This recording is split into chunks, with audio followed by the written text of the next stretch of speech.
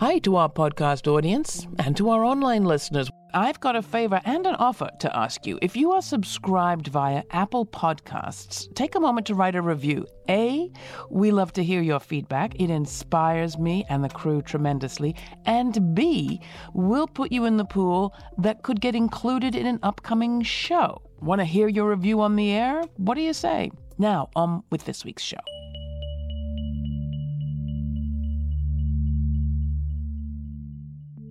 A couple of years after Hurricane Katrina, today's guest was invited to study a map of predicted land loss due to climate change in southern Louisiana. The map showed massive devastation and the predicted disappearance of much of her home place due to rising tides and the encroachment of the ocean.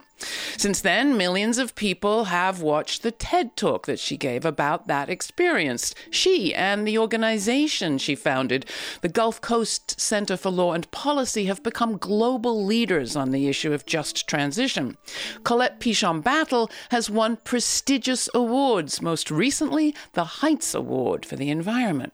Meanwhile, though, those sea waters have continued to rise. And as we record this, salt water is expected to enter New Orleans' drinking water any day now. Governor John Bell Edwards signed a state of emergency in August because of just this. And in September, President Joe Biden announced that he was making federal disaster assistance available. It is the reality that Pichon Battle has been alerting us to for years. Climate change isn't looming. It is here, with suffocating orange wildfire smoke, deadly heat waves and drenching rain, with hurricanes, floods, and landslides. We have crossed what some are calling the change horizon. Can it also be a liberation horizon? Colette believes that it can. To that end, in 2022, she founded a new organization, Taproot Earth, to expand her work to Appalachia, the global Black diaspora, and around the world. She's participating in COP28, the UN Climate Change Conference in Dubai this year. She's also been on this program several times, but usually we're speaking at the speed of breaking news in some sort of urgent crisis. Today, we are taking time and devoting the whole program to her evolving understanding of how the crises of climate, migration, capitalism, extraction, and over-policing are connected, and what it is that is our work to do in these times. Colette Pichon Battle, it seems as if we never talk to you when you are at home. You are actually now in California as we begin this conversation, but I am terribly glad to have you on the show again. Welcome. Thank you so much for having me. It's a real honor to be on the show. Let's start with just grounding ourselves with who is on our mind right now. Always with me at the beginning of any conversation are just all of my ancestors and the people who have given me the courage and the bloodline that I have now to fight this very large fight with a lot of potential, a lot of possibility. And so I just think about the land I come from, which is Choctaw territory in Southeast Louisiana. That's my grandmother's bloodline. The Black folks who helped to build this country, especially in South Louisiana. That river, the Mississippi, was the entry point to a lot of Black people coming into North America, coming into the United States. And so I can feel them sometimes, right? The essence of these families that have passed through South Louisiana in particular. And I just think about so many people on the front lines. This morning, I spoke with a woman in Kenya who was preparing for a climate gathering there. And there are these amazing women fighting for their communities everywhere. And I get to talk with them and I get to be sisters with them and I get to connect. So just thinking about them. And I also saw this cute kid this morning as I was getting some coffee. And I just thought, they need us to win. They need us to get this right. With so much in your home place of Southeast Louisiana, and as you said, so much work to be done on the Gulf Coast, I was struck to hear that you had started a global initiative and one that took you out of that base. Why? And what does that work look like? I could always feel it. I knew even before Katrina that I was a citizen of the world. My mother saw to that with all of her children. Louisiana is playing a role in a global conversation. The issues that we're seeing in South Louisiana caused by particular sets of companies are being seen around the world. This issue of climate crisis and climate chaos does not stop at man-made borders. We're seeing particular conditions in places. I've had to learn about Bangladesh because they lose land the way Louisiana does because we're both sitting on river deltas. And there's a certain thing that you have to know about that kind of land and this kind of sea level rise. So the conversation about Louisiana is local, but it is absolutely part of a global narrative and a global understanding of the global issue of our lifetime. So what is Taproot Earth intended to do? We hope to challenge the economic system that's at the root of this climate crisis. It's at the root of this philosophy of extraction. We don't just want to point out what's broken. We want to actually invest in frontline solutions to this global climate crisis. And this gets us to Black liberation. A lot of the solutions are there. A lot of the impacts that we're seeing in frontline communities that we're acknowledging are what they are because of colonization and have what they have because of scarcity. I think this is an opportunity for us, and Taproot is really seeking to build out a network across the Gulf, Appalachia, the Black diaspora, to put forward some new ideas and new ways of being on the planet. Talk about the money aspect of that, because there is money involved. You're not just asking people to give up development altogether. What we have to really get clear about, especially in the United States, is overconsumption and domination, right? That's not the same thing as everybody having what they need. It is about us taking a look at how much American consumption, American privilege, American desire for comfort is actually causing an imbalance to the planet. That said, we're going to have to use some of the systems that we have now until we have new and better ones. What does it mean for our capital system? What does it mean for investments that people might have so that they can have a sustainable, a solid future? Why not take your money out of oil and gas and put it into renewable energy? Why not shift how you make your money or how you stabilize yourself into something that's not going to harm the planet or its people? We're also talking about $1 billion reparations fund to the ground. What does it mean for folks who are acknowledging that they have benefited for generations from theft, from taking? What does it mean to have a place to be able to give that back? And that's really how we're thinking about our refund and our global refund and how that can be done in a governance, collective governance by the front lines, but a contribution by people who are looking to move themselves through a process of repair. Biden administration's Inflation Reduction Act dedicates some $370 billion towards climate resilience work. How does your refund differ from that? It was a piece of historic legislation, and I have to acknowledge that. But I also have to acknowledge in the very same breath, it sacrificed the Gulf. And what we've seen in this piece of legislation is, in addition to historic ways of talking about climate and environment and investing in that, is a doubling down on the benefit that corporations who have caused the problem, we're giving them the ability to say, we want to make the rest of the money that we've predicted into the future, and we want to try out technologies on communities that we don't care about. It is unequivocally racist and classist, and it's really a devaluation of humanity to allow these kind of technologies to be tried out on us. This is not the first time the South has had experimentation on our humanity. Explain what you mean by new technologies being tried out on people in the South. So the billions of dollars are going to carbon capture sequestration technologies that have not been proven to, one, capture what they're supposed to capture out of the air. This is not just about carbon reduction, but if you think it is, then you build technologies to reduce carbon. But those technologies have not proven to reduce the carbon. In fact, the reports that are coming out now are saying they're doing less than what they said they were capable of doing, if they're doing anything at all. Carbon capture utilization, hydrogen technologies, gray and pink and blue. These are terrible investments, but they are billion-dollar profit-gaining experimentations for the same industry that got us here in the first place. And I have to say that because that is what the historic legislation brought to us, an acknowledgement of environment and climate in a particular way, but also a repeated sacrifice of the South in a very familiar and terrible way. So the refund is different. This refund is saying for those who want to go through a particular journey of repair and restoration, this is a place to put dollars that will then be collectively governed by the front lines who were extracted from in the first place. They will decide. They will practice their own autonomy. They will practice their own self-determination. They will move back from that individual way of thinking of capital to a collective way of thinking of managing our collective resources. And that is how the dollars will be dispersed. Is investment coming, and where is it coming from?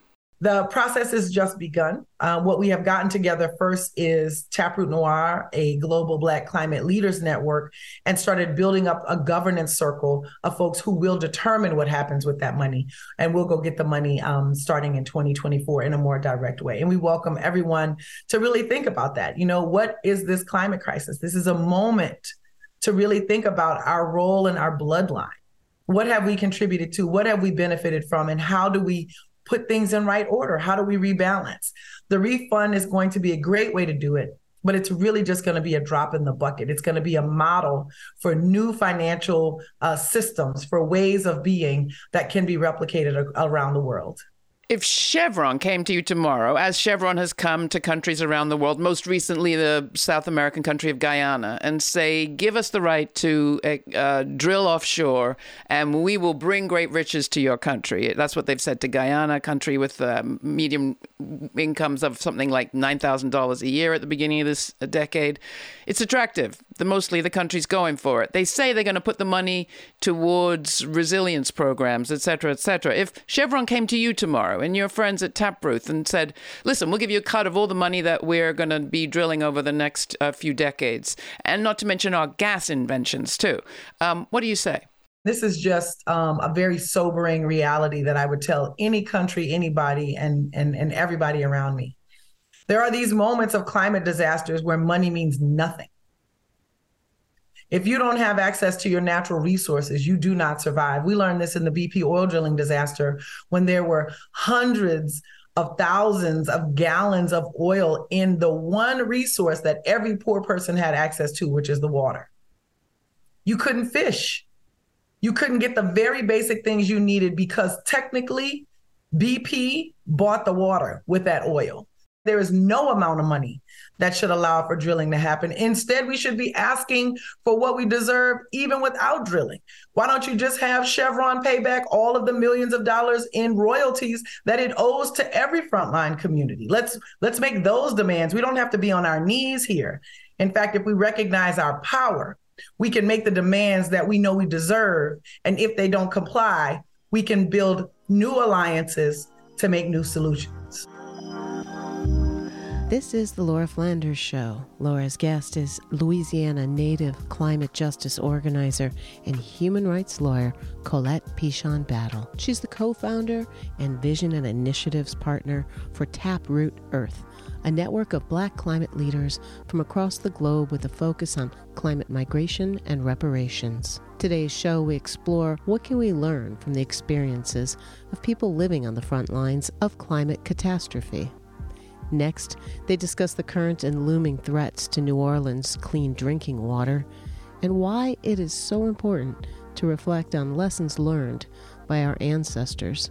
In our archives, you'll find more of our interviews with Colette Pichon Battle at lauraflanders.org. Please take a moment to subscribe to our newsletter to receive information on all of our web and audio exclusives, including the full uncut conversation from today's show.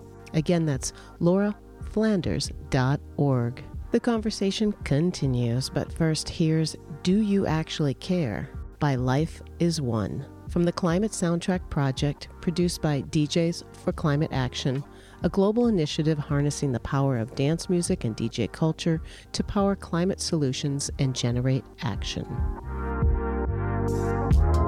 Ocean got more plastic than the fish is in. So you pray when playing out your part, but where you fitting in? Packed in this packaging, stacked under sun amongst the slum with those of blacker skin that's free to breathe the pathogens. Deforestation take their homes away, alone and straight. Habitat, nothing natural about this whole decay. They suffer, so we hold a plate, hold them down. Should've showed them how, but showed them no restraint.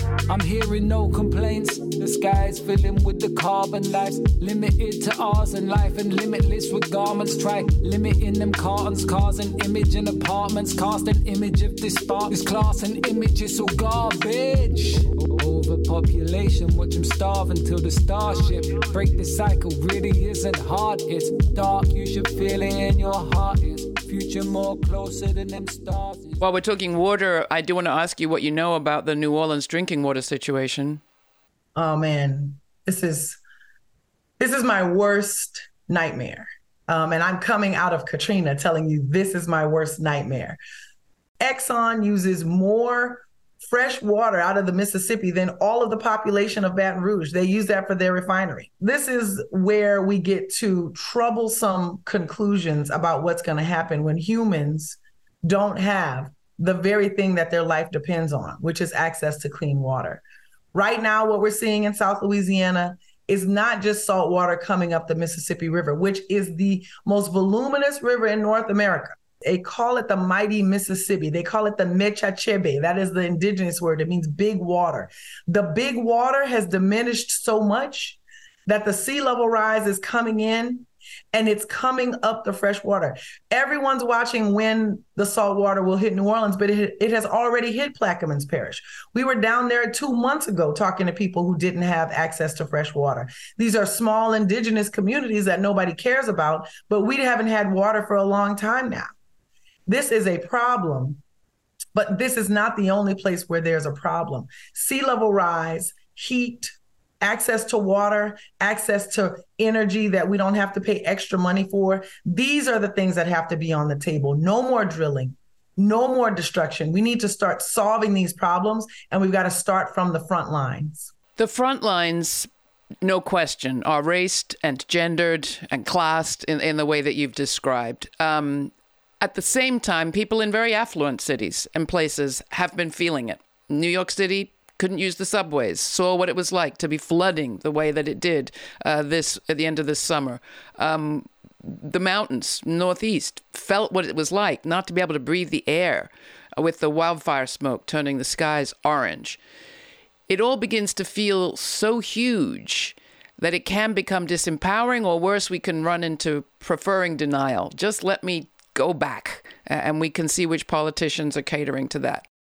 How do you look to those ancestors you mentioned at the beginning to see a future that is not just resilient against awful, but actually joyful and perhaps has richness that we haven't met yet?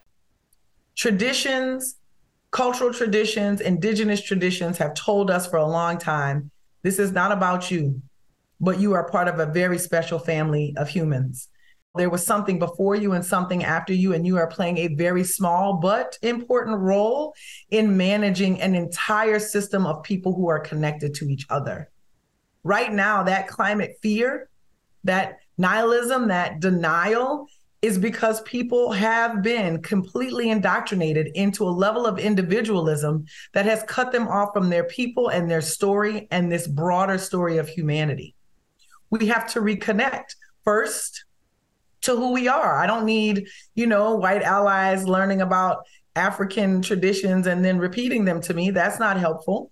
What I need is white allies learning about whatever ethnicity, whatever cultural tradition they come from, and how did they live with the land, because everybody did.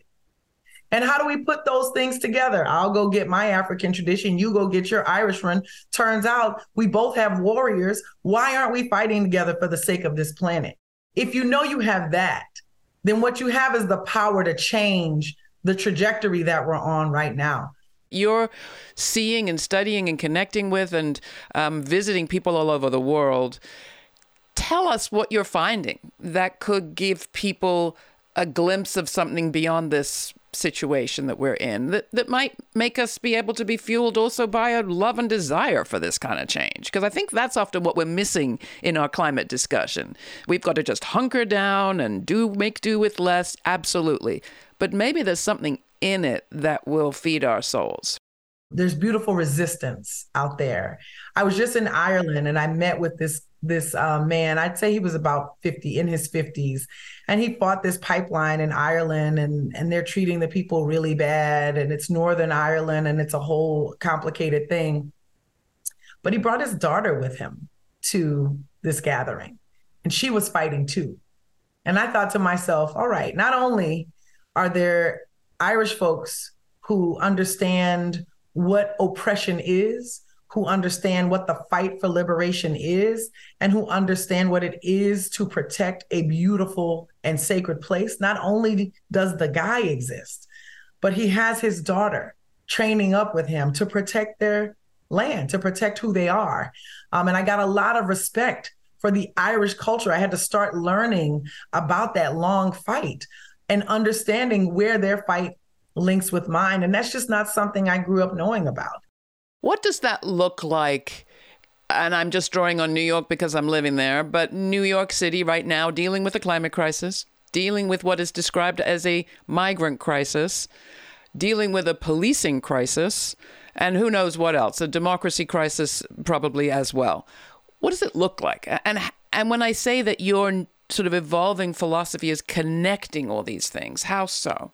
There are many dots here, but they all connect to liberation.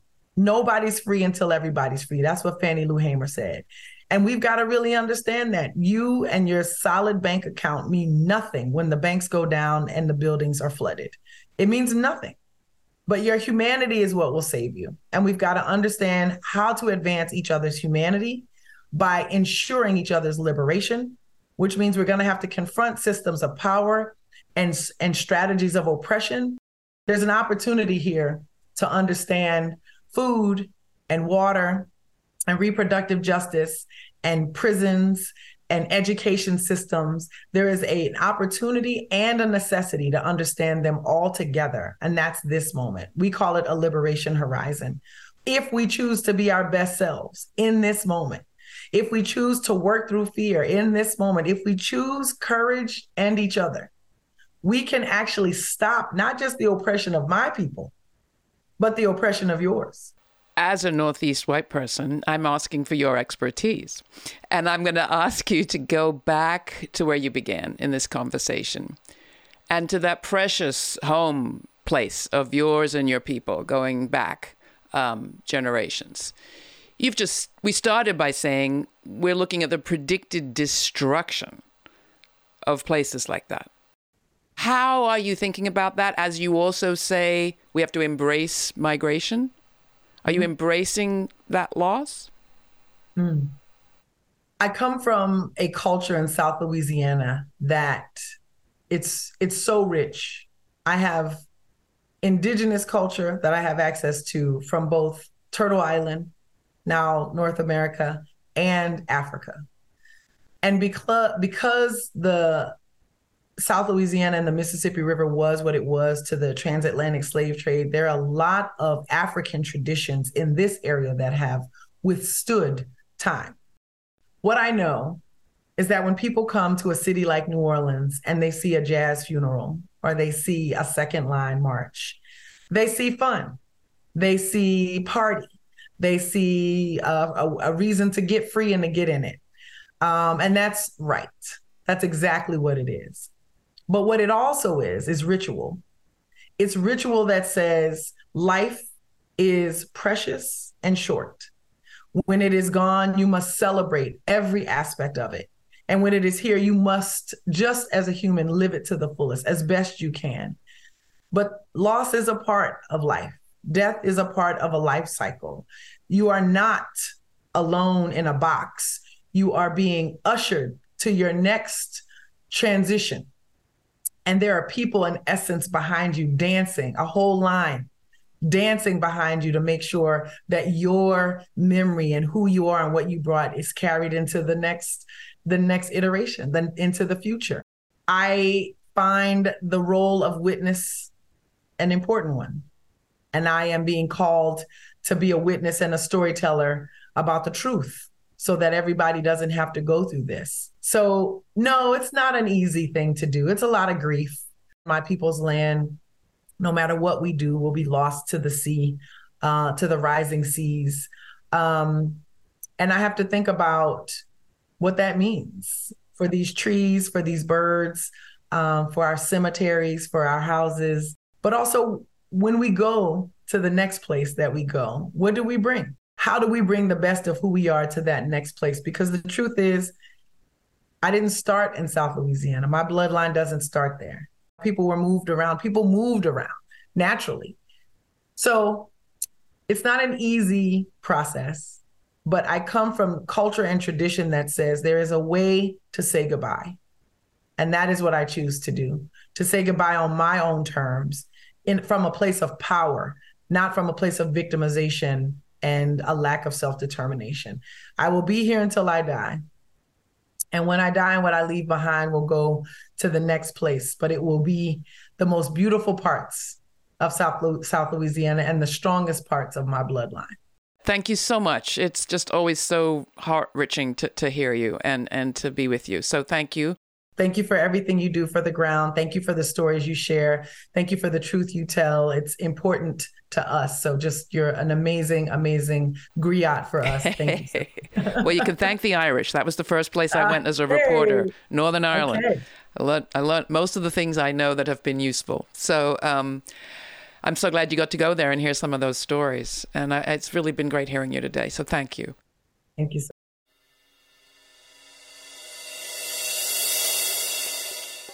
As the brutal Israeli bombardment of Gaza continues, you can only imagine the debates inside newsrooms. Do you go ahead with the programming you had planned or suspend it for something more newsworthy instead? We had that conversation about today's episode and ended up deciding that Colette Pichon Battle's message is critically important for these times. What she has to say about grappling with history and our responsibilities as humans on an imperiled planet, of dealing with loss and movement and change. What she has to say about taproots, those roots from which all other roots spring. It all seems like a message for this moment. Can we grapple with our past, reckon with our responsibilities?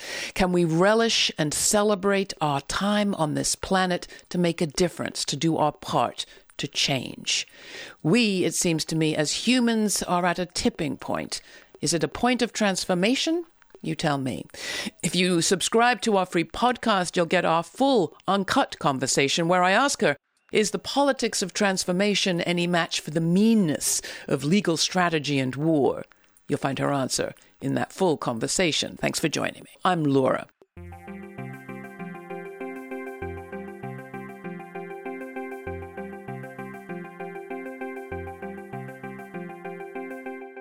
For more information on this week's show, check out our show notes posted at patreon.com/TheLF Show. That's also where you'll find an invite to watch the premiere on our YouTube channel and chat live in real time with Laura, Sundays at 11:30 a.m. Eastern Standard Time. Thanks to you, our member supporters, this show remains free to millions on public TV, community radio, and as a podcast. Join our members today by committing to a monthly donation of any amount at patreon.com/TheLF Show, or make a one-time donation at lauraflanders.org/donate. Thanks for listening. This show's produced by yours truly, Laura Flanders, with Sabrina Artel, Nat Needham, David Neumann, Jeanette Hernandez, Sarah Miller, Rory O'Connor, and Jeannie Hopper. Major funders for this program include the Novo Park, Shift, Cloud Mountain, and New York Women's Foundations, the Rising Fund, the Tides Foundation, the Women's Foundation of California, Just Impact, Jane Fonda, Kim Connor and Nick Roombridge, the Wilson Family Fund, and listeners like you.